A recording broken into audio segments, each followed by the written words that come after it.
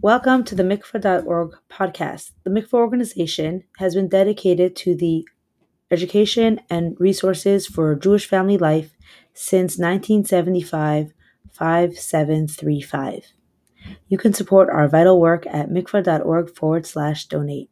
Thank you for your support and enjoy today's recording.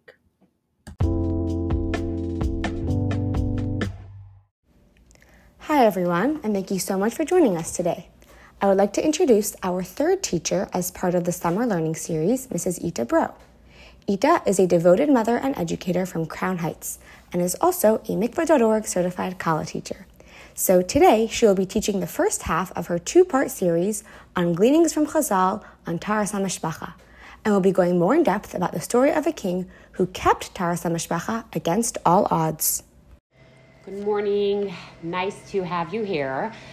Today, we're going to be learning a section from Medrash Rabbah, from the end of Parshas Mitzorah. Now, Parshas Mitzorah is the Torah source for the concepts of Nida and Zava.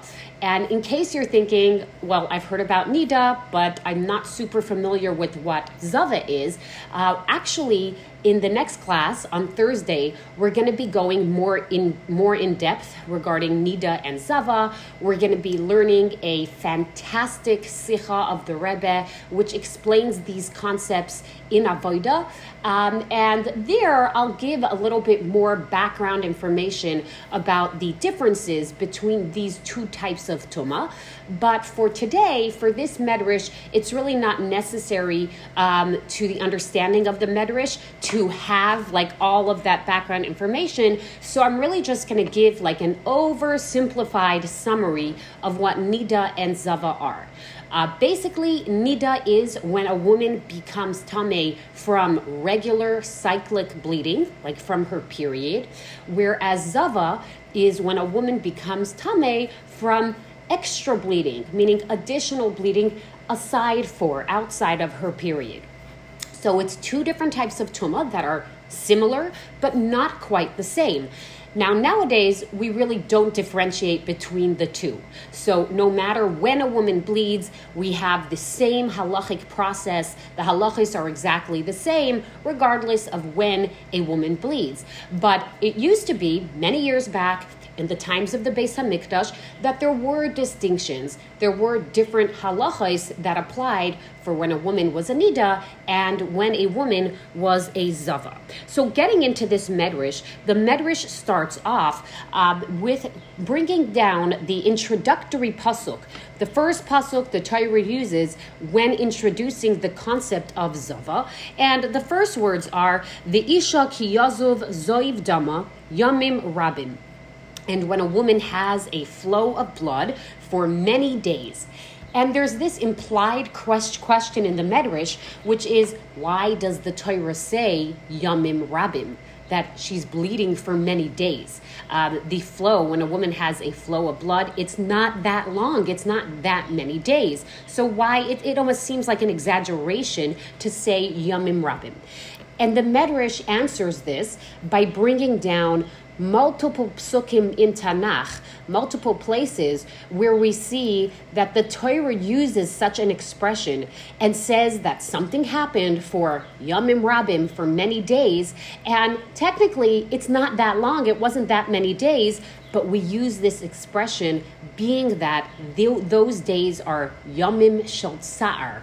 They're days of pain, they're days of difficulty, so it seems to be many days. I guess as the expression goes, time flies when you're having fun, right? But when something is not fun and not enjoyable, time just seems to crawl on past very, very slowly. So hence, we use this expression of Yamim Rabim when it seems, when the days seem to be so long because they're difficult days. So I'm actually not going to be reading inside like the first page and a half. I just wanted to copy that whole section of Medrash so you have the whole thing for the sake of completion, but I'm not going to be reading inside that first section where the Medrash will bring down like a couple of other psukim that it says V'yamim Rabim. I'm going to be starting to read from page 2. If you're looking at the second page of the Medrash, This is actually, if you can count 12 lines in, it's a line that starts with Vidichavasa, sorry. And we'll see the Medrash will bring down another couple of psukim where the Torah uses this sort of expression. So similarly, it says, Vayehi beyamim harabim ahem. And it was in those many days. This is in Parsha Shemais, talking about the many days under Paro's rule. And the Medrash says, V'chi rabim hayu, was it that long? Was it that many days? Ela but al yedei shahayu yamim shel tsa'ar, being that these were days of pain, we call them, they felt like many days. Udechavasa, and similarly, right, it says, Shmoini muma'as yoim. In Megillas Esther, it talks about Achashverosh's party, which lasted for 180 days. And the Megillah also uses this expression of many days, that it was Yomim Rabim. And the Medrash again asks, Dechi Rabim hayu? And was that so many days? I guess when we think about it, we say 180 days is like, that is a very long time for a party. But the Medrash is kind of asking, in the grand scheme of things, 180 days is a half a year. It's not that long. It's not such a massive amount of days. So why are we calling them Yamim Rabim? Ella but al yedei shahayu v'chulu. Being that it was ... meaning being that these were difficult days for the Jews, we're calling them Yamim Rabim. V'hadeim psuka, and also this pasuk of the Isha ki yazov zoiv dama Yamim Rabim, that when a woman has a flow of blood for many days. Meaning the reason why over here the pasuk is saying that the zava is bleeding for many days, even though that's not really the case, is because for her, it feels like many days. And the Torah is acknowledging that struggle. The Torah is acknowledging those feelings. Now, the Medrash is going to move on to just explaining more of like the pshat, or the basic understanding of what do these words, Yamim Rabim, what does it teach? What do these words teach us? So the Medrash says, Tani Rabbi Chia. Rabbi Chia learns, Yamim Shnayim, days, Yamim, implies 2 days, meaning it's a plural word, so it implies that it's got to be at least 2 days. Rabim, the additional word of many days, implies shloisha, that there has to be at least 3 days. Because the halacha is that for a woman to be a true zava, she would need to bleed for at least 3 days, aside for the time of her period. Mikan ve'elech, from here on, meaning from 3 days and up, ein zu nida eladava. The woman would not be a nida, but she would be in a state of zava. The word dava and zava are interchangeable. Often a dalid and a zayin can be interchanged with each other. So from here on, three days or more outside of her period, she would be considered a zava. And now the Medrash will start pointing out a specific language or expression that the Torah uses. That when the Torah is talking about a zava, it actually says at some point, it calls her vehadava binidasa, which means the zava in her nida state, which is actually a bit of a puzzling expression if you think about it, because what would be more fitting is that when we're talking about a woman who has her period, who's a nida, we would say v'hanida b'nidasa, and the nida in her nida state. But when we're talking about a woman who's having like extra menstrual bleeding, who's a zava, we would say v'hadava b'zivasa, the zava in her zava state. But here we're actually calling a zava by the name nida. We're attaching that label of nida also to the woman who is a zava. And let's understand why the Torah uses such an expression. So I'm continuing inside the Medrash. V'hanida b'nidasa ein ksiv kan. It's not written hanida, the nida in her nida state, ella, but it says v'hadava b'nidasa, the zava in her nida state. Why is that? Amar Rabbi Simlai says, Tsar Gadol Nasan HaKadosh Baruch Hu Leisha Zu.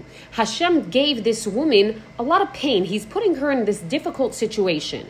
Shemei Achar Shemishameres Yemei Ziva. That after she waits the days of her flow, Yoisheves Umishameres Zayin Yemei Nida. She needs to then sit and wait an additional 7 days. So this is a reference to the Shiva Nakiyim. That meaning when a woman is a zava, not only does she need to wait and be separate from her husband for the days when she's actually bleeding, but she actually has to wait an additional 7 clean days. If you notice in the Medrash, it calls the Shiva Nakiyim Zayin Yemei Nida, 7 Nida days. Now, the reason why the Torah is calling it Nida days is because the word Nida, like the actual translation, is that it means separation. So aside for waiting the days of her flow, she has to wait an additional 7 days of nida, meaning 7 days of separation, 7 additional days of waiting. And that's something that's hard, right? All of these additional days. V'hatoyra koyrei oisa nida, and the Torah calls her a nida. As we said, v'hadava bizivasa in ksivkan. It doesn't say the zava in her zava state.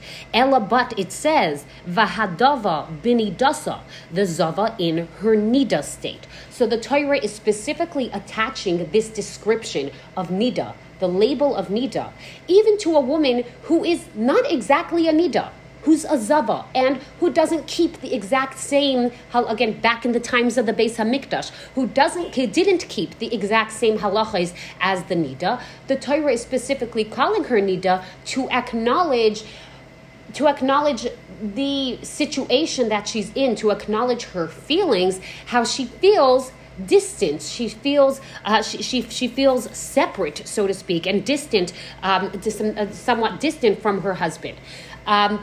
We're going to look at a little bit later a pirush called the Maharzu. We'll read it inside in a couple of minutes, but the Maharzu says that, again, the Torah is specifically using this wording because sheshokeles bitsar ha'isha, because the Torah is like acknowledging and taking into account a woman's pain, a woman's feelings, right? Her feeling that this feeling of being nida, of being separated, and what that means for her and how tough that might be. So the Torah is changing its language or using language to really acknowledge that difficult state. Let's finish off this section of Medrash inside, and then we'll look at the Maharzu. So Rabbi Yochanan b'shem Rabbi Eliezer b'noishel Rabbi Yossi Haglili Omer. Rabbi Yochanan says, in the name of Rabbi Eliezer, the son of Rabbi Yossi Haglili, Umahim im ha'isha hazu, and if for this woman, al yedei shepersha shnayim shloisha yomim, through her being separated for 2-3 days, meaning it's a number of days, it's not that long. HaTorah koira oisa nida, the Torah calls her a nida. And again, the Torah is not calling a woman in a derogatory fashion that, we're trying to condemn her or label her with a negative label. The Torah is calling her nida in a compassionate sort of way, in a way that acknowledges the difficult feelings she may be having. So if for just a number of days she's separate, and the Torah will really acknowledge that in a compassionate way and call her nida. Anu, for us, sheperashnu mi beis chayenu, who have been separated from the house of our life, umi beis kodshenu v'sifartenu, and the house of our holiness and our splendor. This is a reference to the Beis HaMikdash. So we who have been separated from the Beis HaMikdash, kama yomim, for how many days, the kama shanim, and how many years, kama kitzim, the kama iburim, how many end dates, how many eras, al achas, kama v'chama, how much more so. So what is the Medrash saying over here? To understand this, let's look back at page 2 at the Maharzu, one of the Pirushim of the Medrash. So you're looking at the left-hand side where it says Pirush HaMaharzu. And if we're going to look at the Dibur HaMaschil that starts from Shnayim Ushloisha Yomim. What does the Maharzu explain? So again, the Medrash had said once she bleeds for 2-3 days, then she's called a Zava. He hazava, he says, this is the zava. Sharoy adam shnayim u'shloisha yomim, that sees blood for 2-3 days, meaning outside of the time of her period. Nikreis b'shem yuchad nida. The Torah will call her with the unique name of nida. Al shem shenida u'misrachekes mibaila. Because she is nida, meaning she is distanced from her husband. Umikol b'nei adam tahirim, but from all other people she is pure. In other words, she doesn't have to keep any specific distance from other people. She doesn't have to keep harchokos with other people. It's specifically with her husband that she needs to be careful and keep a distance, so to speak.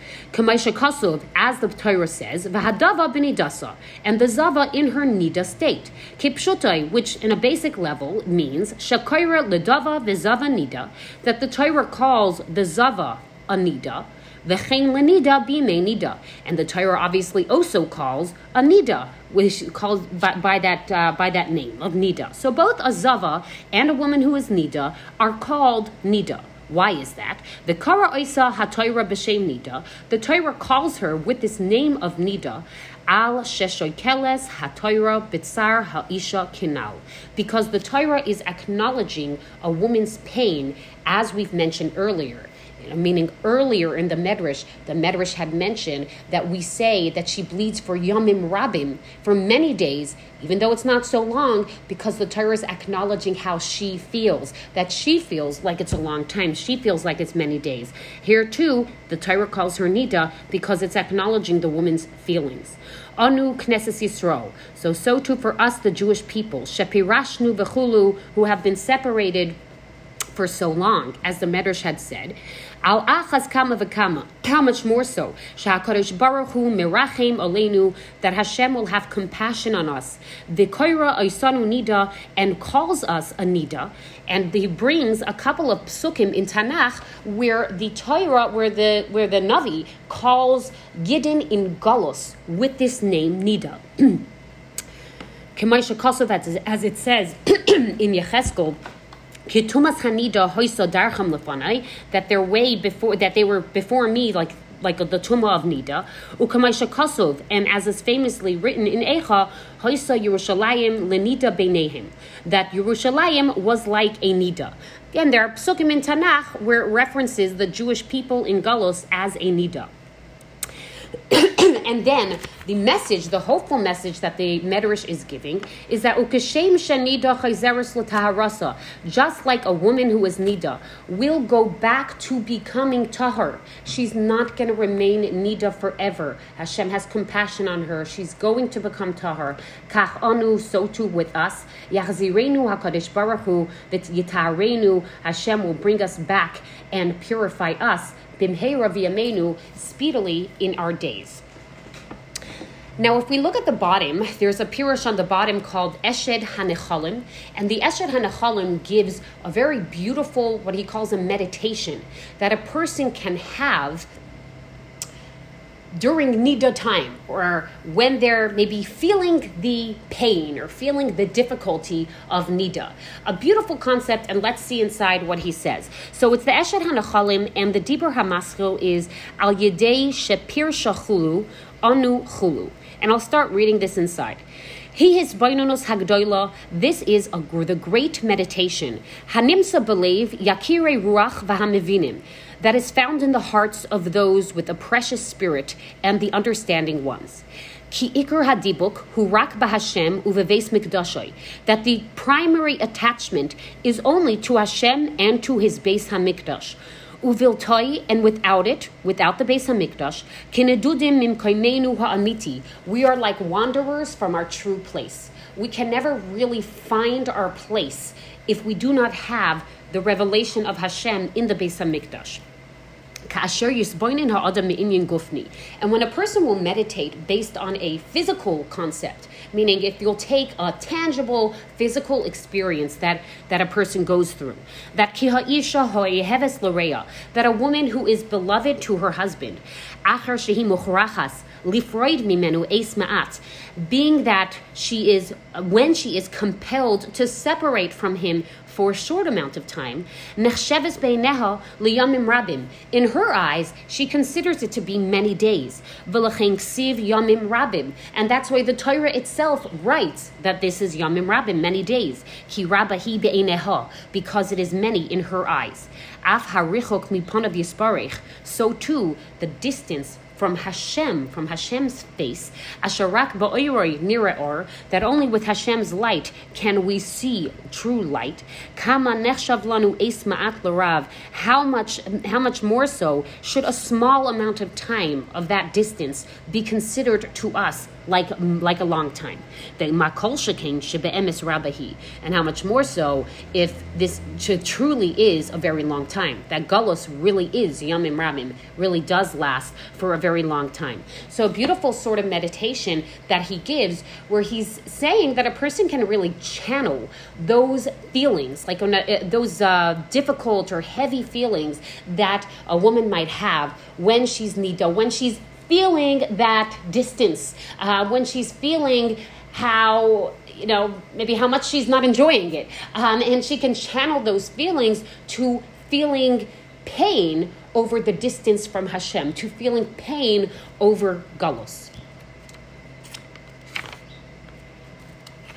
And now let's turn back to the next page, to page 3. And we're going to be looking at the Medrash Psikta Vav. And here I'm going to get to really the main part, the main story that I wanted to teach today, which is a incredible story of a person who kept these halachos of nida, of zava, of Taharas and Hamishpacha, despite all odds, against all odds, overcoming tremendous challenges and keeping these halachos, to the point that this person becomes like the prime example of somebody that kept these laws. Now, who are we talking about? I'll start reading it inside. Davar acher, another explanation on the isha ki yazov zoiv dama, on a woman who has a flow of blood. Mi kiyem mitzvahs ziva, who fulfilled this mitzvah, these halachos of zava. Yechonyahu ben Yehoyakim. Yechanya, the son of Yehoyakim. So Yechanya, or Yechonyahu, or Yehoyachin, it's all the same person, was a king, actually the second to last Jewish king. Until Mashiach comes, he's the second to last Jewish king, the son of Yehoyakim. And the Medrash is going to give us the background information as to how Yechanya became king, a little bit about who his father was, how Yechanya became king, and how what happened that we consider him to be a prime example of somebody that kept these halachos of Taharas Hamishpacha. Now, let me just give a little bit of background as to who Yechanya was. Sometimes I may use the term, I may use the name Yechanya. Sometimes I may say Yehoyachin. It is the same person. So like I said, he is the second to last Jewish king. His father was Yehoyakim. Now, Yehoyakim was king at a time, this is like the end of the Bayis Rishon era, when the whole kingdom of Yehuda was really in decline and was starting to be taken over by foreign powers. Now, Yehoyakim became king at the time that the up-and-coming power in the Middle East was Nebuchadnezzar, the king of Bavel.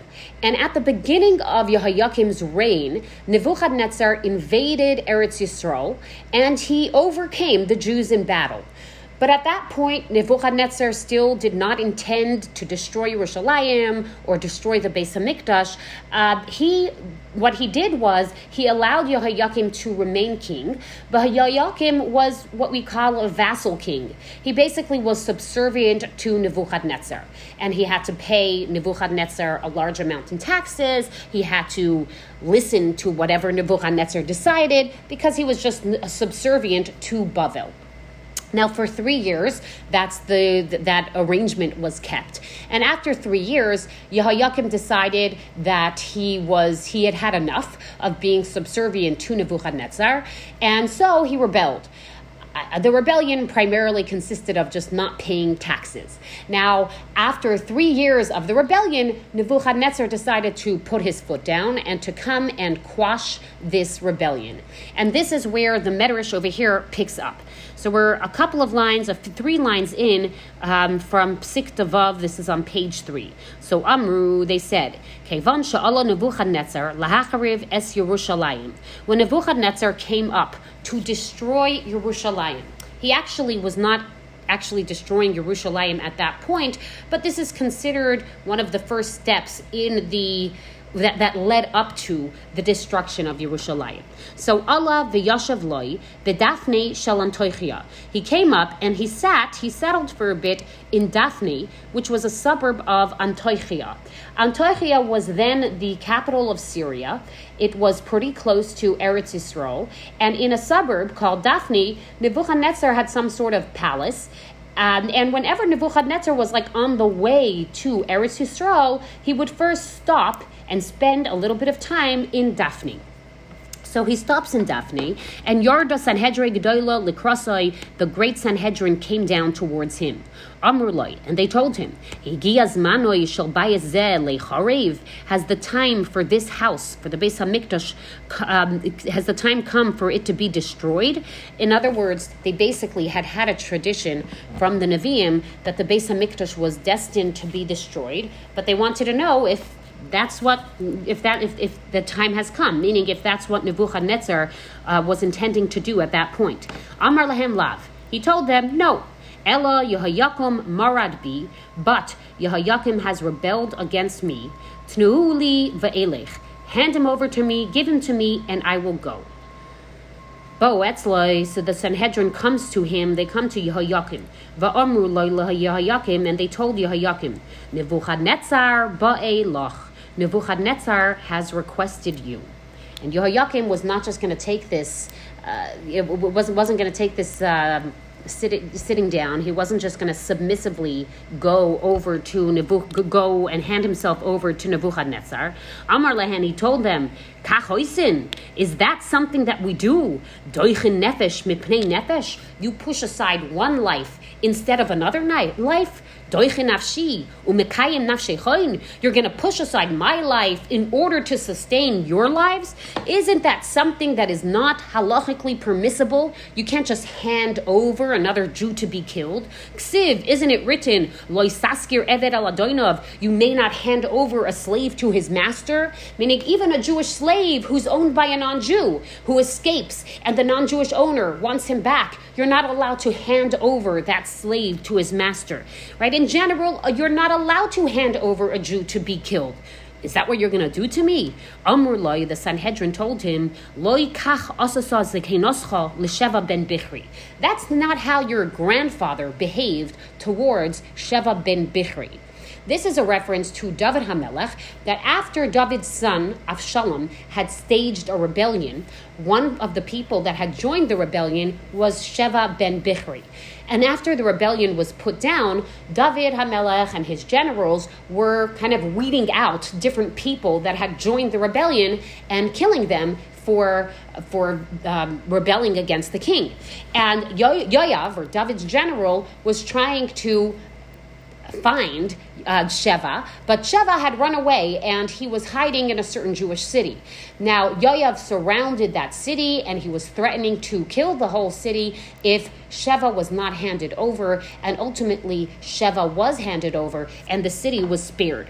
So the Sanhedrin is saying, well, that's not the way David HaMelech acted. He did, demand that a person be handed over. And the Sanhedrin is not criticizing David HaMelech in this regard. The Sanhedrin is saying, yeah, there are actually exceptions to this halacha. There are times that halachically one is required to hand over a Jew to be killed. And this would be one of those times. But being that Yehoyakim did not listen to them, they had to take him by force. So Amdu unitaluhu, they stood up and they took him, v'shulshuluhu loy, and they lowered him down to him. What it's basically saying was they tied up Yehoyakim and they lowered him down the city walls to Nebuchadnezzar. And here we have a little bit of a difference of opinion regarding whether Yehoiakim died in Jewish hands, or whether he died in the hands of Nebuchadnezzar. The Chaitzad Shilshaluhu, and how did they lower him? Rabbi Eliezer and Rabbi Shimon. We have two different opinions. Rabbi Eliezer bar Rabbi Nosson Oimer. Rabbi Eliezer says, Chai Shilshalu Oisoi. They lowered him down while he was still alive. Kimadat Amar, as it says in Yecheskel, Vayetnuhu basugar bachachim. And they placed him in a collar with hooks. But the word bachachim is bachayim ksiv, is written as bachayim, meaning alive, meaning he's still alive when they were binding him and lowering him down. Rabbi Shimon Oimer, but Rabbi Shimon says, Meis shilshalu oisoiloi. They lowered him down when he was dead. Kemadaat Amar, as this same pasuk says, right, that he placed him in a collar with hooks, leman lo yishama koiloi oid, so that his voice would not be heard anymore. So he's understanding this pasuk to mean that when they were binding him up, his voice was already not heard because he had already died. Amar Rabbi Yeshua ben Levi, Rabbi Yeshua ben Levi said, Ani makayim divrei shnehem. I can uphold both of these opinions. I can put together both of these opinions.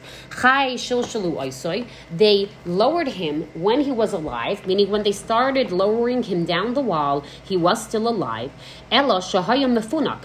But he was a very pampered, delicate person. He was not a person that was used to any sort of difficulty or discomfort. Umes biyadam, and he died in their hands. Like even just while he was being lowered down, he died just from that experience. Now, Nebuchadnezzar. What did Nebuchadnezzar do to him? Once Nebuchadnezzar got a hold of him, what did he do? Rabbi Yehuda and Rabbi Nehemiah, again, two different opinions. Rabbi Yehuda said, Nitalai v'haziroi bechol arei Yehuda. He took him and brought him around through all the cities of Yehuda. The Yashav alav b'faradimus, and he sat upon him in judgment, v'haragai, and he killed him. Of course, this would be following an opinion that Nebuchadnezzar was the one who killed him. The kara es hachamar, and then he tore open a donkey, v'hechnisuhu l'soichai, and placed him inside the donkey, meaning he placed Yehoiakim's corpse, his dead body, into the donkey. Hado dechsiv, and that's why it is written in Yirmiyahu, Kavuras chamar yikavir. Yirmiyahu is prophesying Yehoiakim's end and says that his burial will be the burial of a donkey. Rabbi Nehemiah says something slightly different. Nitalei v'haziroi b'chol arei Yisrael. He took him and brought him around to all the Jewish cities. V'haragai, and he killed him. V'haya mechatech mimenu kezesim, and then he cut his body up into olive-sized pieces. Umashlech laklovim, and he threw it to the dogs. Hado dechsiv, and that's why it's written, Kavuras chamar yikaver. His burial will be the burial of a donkey. Where is a donkey buried? Is it not in the insides of a dog? Meaning, according to Rabbi Nehemiah, when it says that he'll have the same burial as a donkey, it doesn't mean that his body was placed inside a donkey. It means that he was eaten by dogs, just like a donkey's carcass is eaten by dogs after the donkey dies. Now, this is probably sounding pretty gruesome. You might be uncomfortable hearing this about Yehoiakim's terrible end. And maybe you're thinking, why is this happening and how could this happen? This is, after all, a Jewish king and this is his end. So the Medrash actually interjects over here and starts describing who Yehoiakim was and how terribly he had sinned, in order for us to understand that he really was unfortunately deserving of such a terrible end. I am actually not going to read inside all of these graphic details because the Medrash does get pretty graphic about his sins. Yehoiakim is for sure way up there on the list of kings that were Rishaim and that were terrible sinners. He is very possibly at the very top of the list. Unfortunately, he really, the way he lived his life was really quite was quite horrific. He was a terrible sinner. I do not want to read the graphic details because it's just difficult to stomach. It's difficult to hear, and we know also that the Rebbe was very careful not to bring out the negativity of another Yid in dibur, in speech. And certainly now in the 3 weeks, I don't want to start harping on and elaborating on the sinful acts of another Yid. But just to understand what's going on and to put things in context, what's happening here is that the Medrash describes the mutilation of Yehoiakim's body, right? That's what we've read inside, and then explains to us what he had done. And if you would learn these sins, if you would read all these details, a person would feel like, okay, that makes sense. That's actually a very fitting end for such a person, right? It elaborates upon different sins that he did, not only bein adam l'makayim, not only between him and Hashem, but also in interpersonal behavior. Bein adam l'chaveroi, he unfortunately acted in an extremely immoral and cruel manner and had a very horrific lifestyle, and that's why he was deserving of such an end. But I'm going to skip that part, and I'm going to continue reading from the end of page 4, the second to last line in the Medrash, where the Medrash says, Kevan shaharagay Nebuchadnezzar, after the Nebuchadnezzar killed him, Himlich es Yechanya benoi tachtov, he appointed his son Yechanya in his place. He appointed him as king. V'yarad lay leBavel, and then Nebuchadnezzar went back down to Bavel. Yatsu kol b'nei Bavel, we're on the next page. Yatsu kol b'nei Bavel l'kalsoi. All the people of Bavel came out to praise him. I think that was standard practice back in the days of kings, that when the king would return from an expedition or from a war, people would come out and, parade and praise him and honor him. So they came out to praise him. Amru Loi, and they told him, Meo Sisa, what did you do? Meaning, what happened when you were away? Amr Lahan, he told them, Yehoiakim marad bi.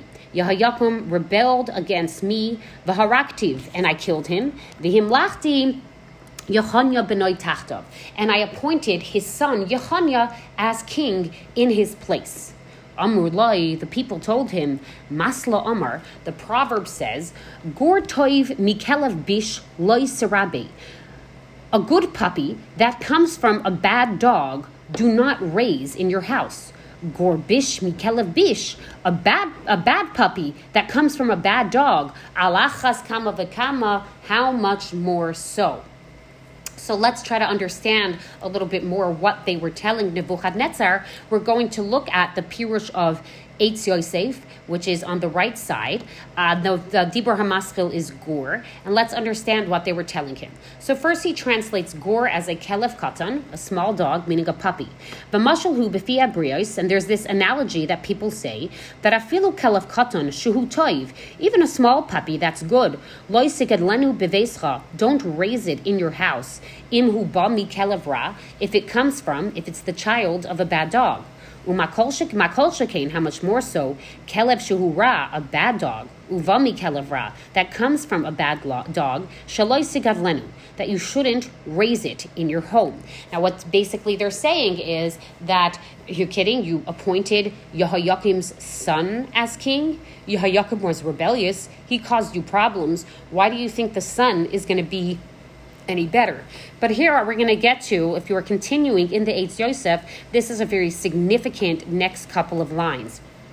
So the Eitz Yosef explains, V'Yechanya ra hoya, and Yechanya was bad, K'dichsiv bei, as is written about him, Vayas hara be'enei Hashem, and he did what was bad in the eyes of Hashem, Kechol asher asu aviv ve'imai, like everything that his mother and father had done.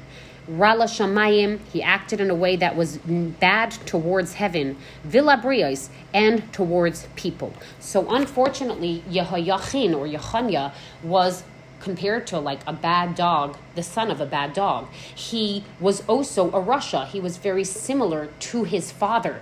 And the people were telling Nebuchadnezzar, why are you appointing him as king? This doesn't make any sense. So let's go back inside the medrash. Miyad Shamalahem, immediately he listened to them.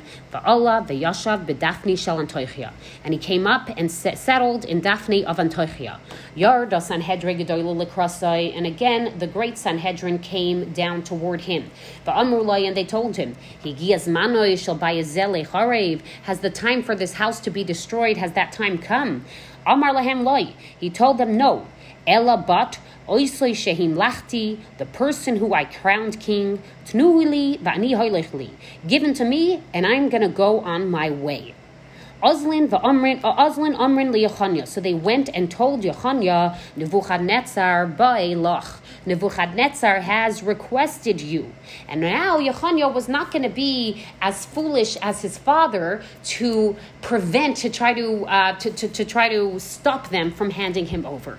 And he realized that the smart thing to do was just to submissively go to Nebuchadnezzar. So what did he do? Almad v'kines kol maftachos Beis Hamikdash. He stood and gathered all of the keys to the Beis Hamikdash. Va'ala l'rosh hagag, and he went up to the roof. Va'amar, and he said, Rebbeinu Shalom, Master of the world, hoyil v'lo zachinu lihiyos gizbaron lefanecha, being that we didn't merit to be caretakers for you. Ad achshav hayinu bali batim ne'emanim lefanecha. Until now, we were trusted caretakers for you, meaning you trusted us to take care of your home, of the Beis Hamikdash. Mikan ve'elech, but from here on, harei maftechosecha lefanecha. These keys, your keys, are before you. Take back the keys, he's telling Hashem. Now, this kind of sounds very pious. It almost sounds like a tefillah, which, I don't know, doesn't really fit with what we just mentioned earlier, that Yechanya was actually a big sinner. So if you actually look at the Eitz Yosef, I won't read it inside because we're a little bit pressed for time, but the Eitz Yosef on Hoyel V'lo Zachinu, he actually says there are a couple of ways you can read or interpret these words. Either he's saying it in a pained way, like, expressing his pain and hoping that Hashem will have compassion upon him and upon the people. Or it actually could be understood that he's speaking in a insolent, in a derisive sort of way, meaning that he's saying that, God, you really would prefer to just destroy this whole place? Are we doing such a bad job taking care of your home that you just want to get rid of the whole thing? So it could be also interpreted in that way, that he's speaking in a more chutzpahdik or insolent sort of manner. Now, what happened once he said that? Back in the Medrash, Train Amayraim, there are two opinions amongst the Amayraim. Chad Amar, one of them said, Kimin Yod Shalesh Yarda, what appeared to be a fiery hand came down, Unitalasan Mimenu, and took the keys from him. V'chad Amar, and the other Amayra says, Misha Shezrakon, Oid Lo Yardu. From when he threw up the keys, meaning he threw the keys up in the air, Oid Lo Yardu, the keys never came down. According to both of them, the heavens, in other words, Hashem, accepted those keys. Now, again, this might sound very pious and very special, but if you look in the Eitz Yosef says that this was not a very good sign. This was an indication that Hashem said, yeah, I agree. I do not want you to be a caretaker of my house. You can hand over the keys. It's sort of, I guess, what the equivalent would be nowadays is if a person hands in their resignation and the boss, instead of saying, no, please stay, is like, okay, thank you, right? I accept your resignation. So Hashem accepts these keys, but because he's acknowledging that he is not happy with the avodah of the Jewish people. He's not happy with what the Jewish people are doing, and he therefore accepts the keys of the Beis Hamikdash. Mahayu bachurehen shel Yisrael oisin. What did the young Jewish men do? Hayu oilin l'roish gagoisehen. They went up to their rooftops. V'noiflim mesim, and they fell dead.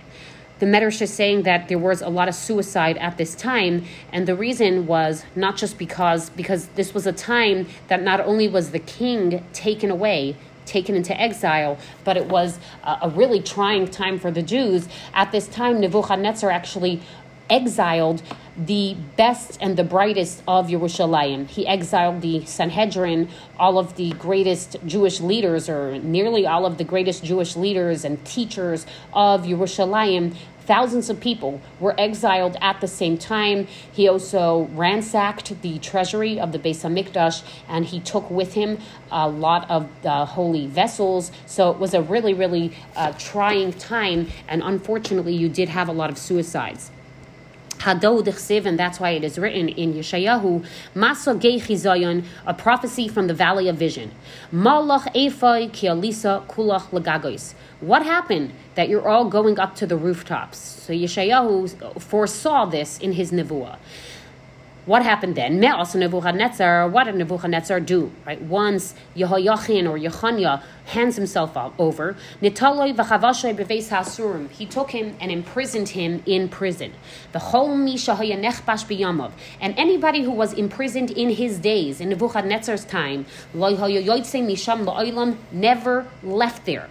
That was Nebuchadnezzar's policy, that whoever went into prison was there for life and never left. Al-Shum, as it says, Asirav loy pasach baisa, the imprisoned ones never opened, the door never opened for them to go home. Gala Yehoiachin was exiled, the Golsa Sanhedrin G'dolei Imai, and the great Sanhedrin was exiled with him.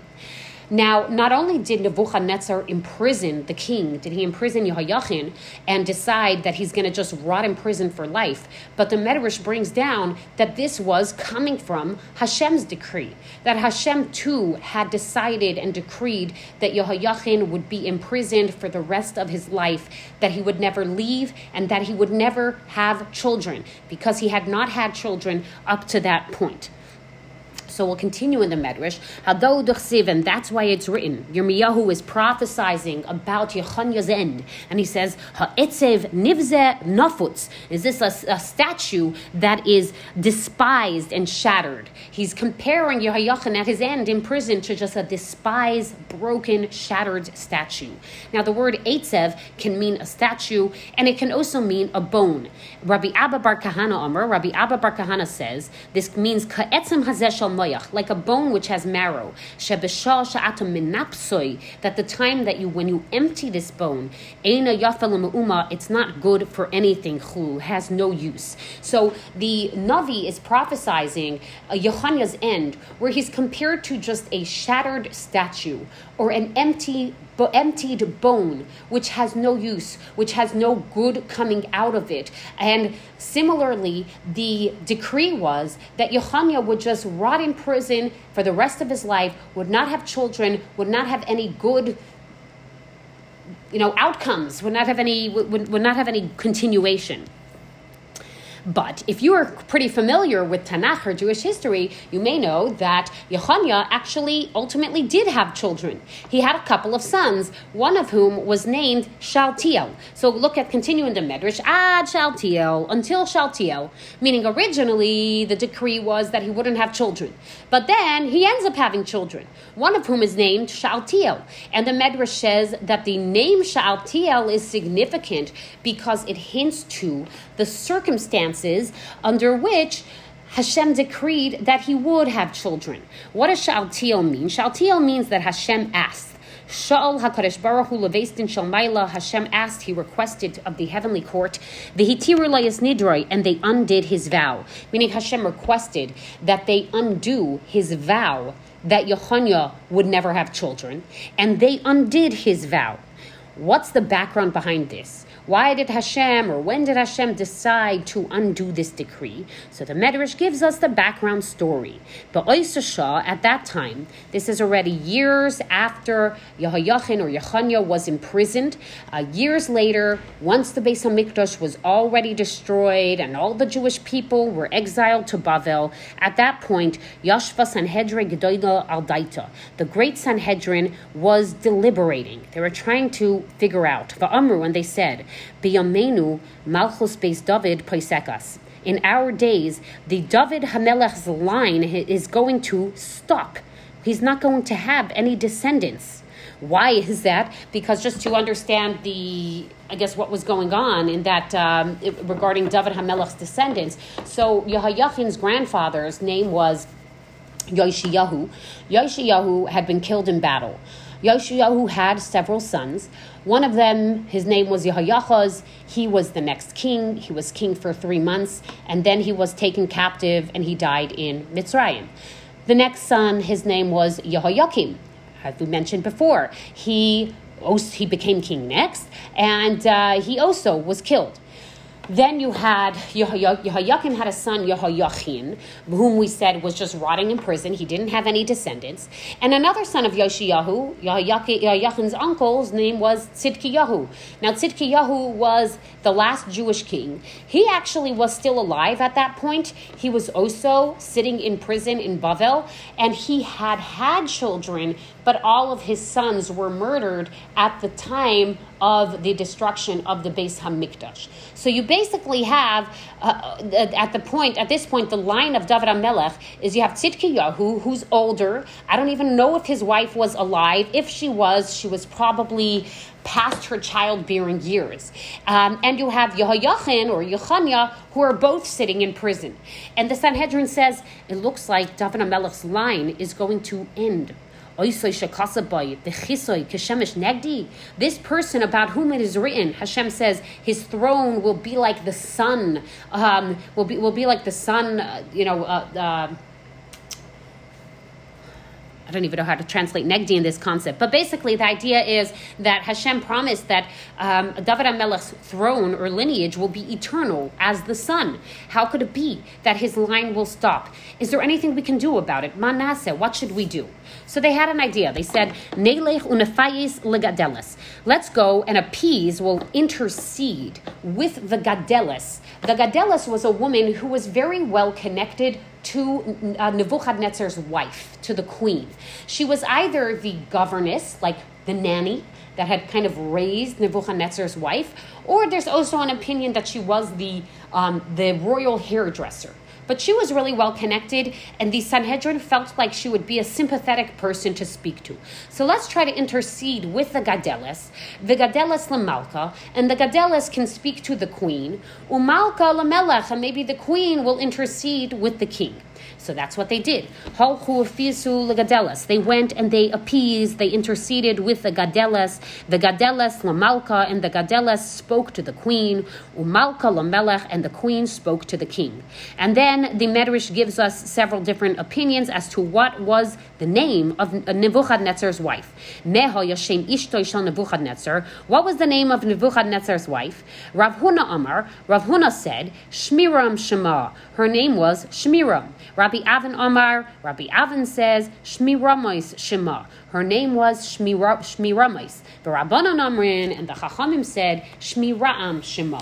Her name was Shmira'am. Al Yedei Shenolda Bara'am, being that she was born with Ra'am. Ra'am means thunder, meaning at the moment she was born, there was this clap of thunder, therefore they named her Shmiram. So we're not sure exactly, there's differences of opinion of her name, but we specifically want to mention her name. It's kind of like what we call nowadays to give her a shout out, right? To give her a shout out because we are so appreciative for what she did to help preserve the lineage of Malchus, the lineage meaning the line of Malchus Beis David.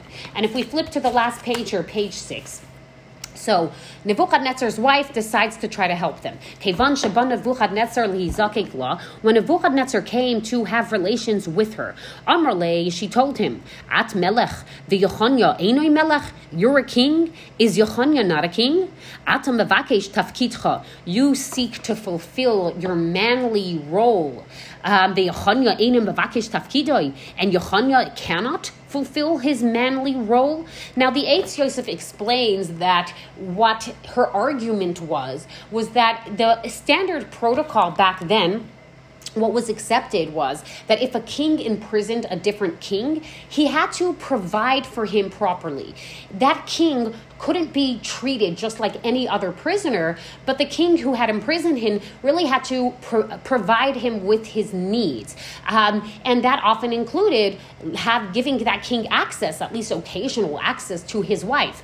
And so that was her argument. You're like, you are not following what was accepted, protocol or accepted standard procedure back then. Why do you not allow Yechoniah to be intimate with his wife? And Nebuchadnezzar agreed. Miyad, immediately, Gazar v'nasnu ishtoi, he decreed that his wife, that Yechoniah's wife, should be given to him. Not as a permanent thing. This was just a temporary, a one-off agreement that for one night, Yehoiachin's wife would be allowed to spend the night with him and be intimate with him. The Ketzad Shilshaluha Loi, and how did they lower her to him? Remember, in this prison, once you were put into prison, the door never opened for you to exit. Like the doors were just locked and they didn't open. So how did they lower her down? Rabbi Shapsei says, Derech kinkolin shilshaluha loi. They lowered her through the window. There was some sort of window very high up. We're talking about some deep pit, and somewhere high up there was a window where maybe they used to like lower down food. So they lowered her through this window. Rabbanon Amri, and the Chachamim said, Paschu huma aziva v'shilshaluha. They opened up the roof and lowered her through that. But the roof was openable and they lowered her through the roof. So she comes down to this deep, dark dungeon. When he came to have relations with her, Amra, she said, Kishoishana aduma re'isi. I saw what looks like a red rose, which is a poetic way of saying that she had started bleeding. This was not her period. This was unusual bleeding that just kind of started suddenly, and many presume that this was just as a result of the fright, the very traumatic way in which she's lowered by ropes down into this dungeon. So that fright made her bleed at an unusual time. And she told him that she had seen blood. And here you have Yechoniah, who, keep in mind, was a sinner, the son of a sinner, who was really not used to controlling his desires and controlling his impulses. And he has this one-time golden opportunity. He does not know whether this will ever happen again, that he will be able to be intimate with his wife. He has no idea if this is going to happen again, but Peiresh mimena, he separated from her. He did not touch her all night. Miyad holcha, and right away, meaning right after that night when she was lifted up and removed from the prison, holcha v'safra v'tahara v'tavla, she goes and she starts the tahara process. She counts 7 clean days. She purifies herself. She toivels. She does the whole tahara process, again, not knowing if she will be allowed to be with her husband again. And at that time, when Yechoniah displayed such incredible self-control against all of those odds, Amar lo HaKadosh Baruch Hu, Hashem told him, B'Yerushalayim lo kiyamtem mitzvahs ziva. In Yerushalayim, you didn't keep the mitzvah of Zava. You didn't keep these laws of Taharas Hamishpacha. Va'ata ata makaimim. And now you're fulfilling these laws. Shene'amar, as it says, Gam at bedam briseich, shalachti asirayach mibar. Also you're with the blood of the covenant, I will send your prisoners free out of the pit. So Hashem says, because now you're remembering the covenant that was made at Har Sinai. You're remembering Torah and mitzvahs. Niskartam oisa hadam b'Sinai. Shabbos, you're remembering the blood, there was like Harbana shechted at Har Sinai that was made as a covenant that happened at Har Sinai, Bishvil Cain. Because of that, Shalachti asirayich, I will send out your prisoner. Your prisoners. In other words, I will decree that you will ultimately be freed from prison. So let us just have a look at the maharzu on these words. Gam at bidam briseich. What's going on over here? The maharzu, this is on the left side. He says, Ayin le'el drasha acheres. So earlier on, there was a different explanation on this pasuk. The kan doirish al Yechoniah. But here, we're learning out these words. We're learning this related to Yechoniah. Kamaisha Kosov, as Zechariah says, V'shalachta asirayich mibar, and I will send your prisoners out of the pit. Hainu Yechoniah, that is a reference to Yechoniah, Shahaya Aser Beves Kele, who was imprisoned in prison, Shloishim V'sheva Shana. He was there for 37 years altogether. Kamaisha Kosov Soif Malachim Beis. So he sat in prison for 37 years, but Hashem did decide that ultimately he would be freed. And at the end of those At the end of those 37 years, basically what happened was Nebuchadnezzar died, and Nebuchadnezzar's son released all the prisoners, and he released Yechoniah from prison. This was Hashem undoing his vow that Yechoniah would never ever leave. So because of this incredible act of self-control, because of him now deciding to keep this mitzvah, Hashem says, you remember the blood of the covenant at Har Sinai. You're keeping the laws of the blood of Nida. Therefore, I will release you from the pit and you will ultimately be freed. Amar Rav Shabsai says, Lo zaz misham, he didn't stir from there, HaKadosh Baruch Hu al kol avonosav, until Hashem forgave him for all of his sins. Meaning, immediately when this happened, that he just, did not touch her all night, immediately Hashem forgave him for all of his previous sins, everything that he had done beforehand, up till then, when he was in Yerushalayim, Hashem forgave him for all of his sins. And let's have a look at the Eitz Yosef on these words. Shemachaloi HaKadosh Baruch Hu. The Eitz Yosef brings a specific, example of how we see a proof of how we know for sure that his sins were forgiven.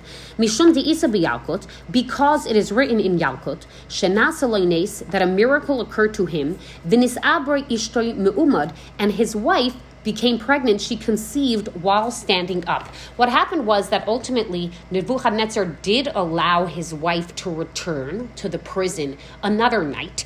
And this time she did not become tamei, and she did conceive, she became pregnant that time. And this, the Medrash says that she conceived while standing. And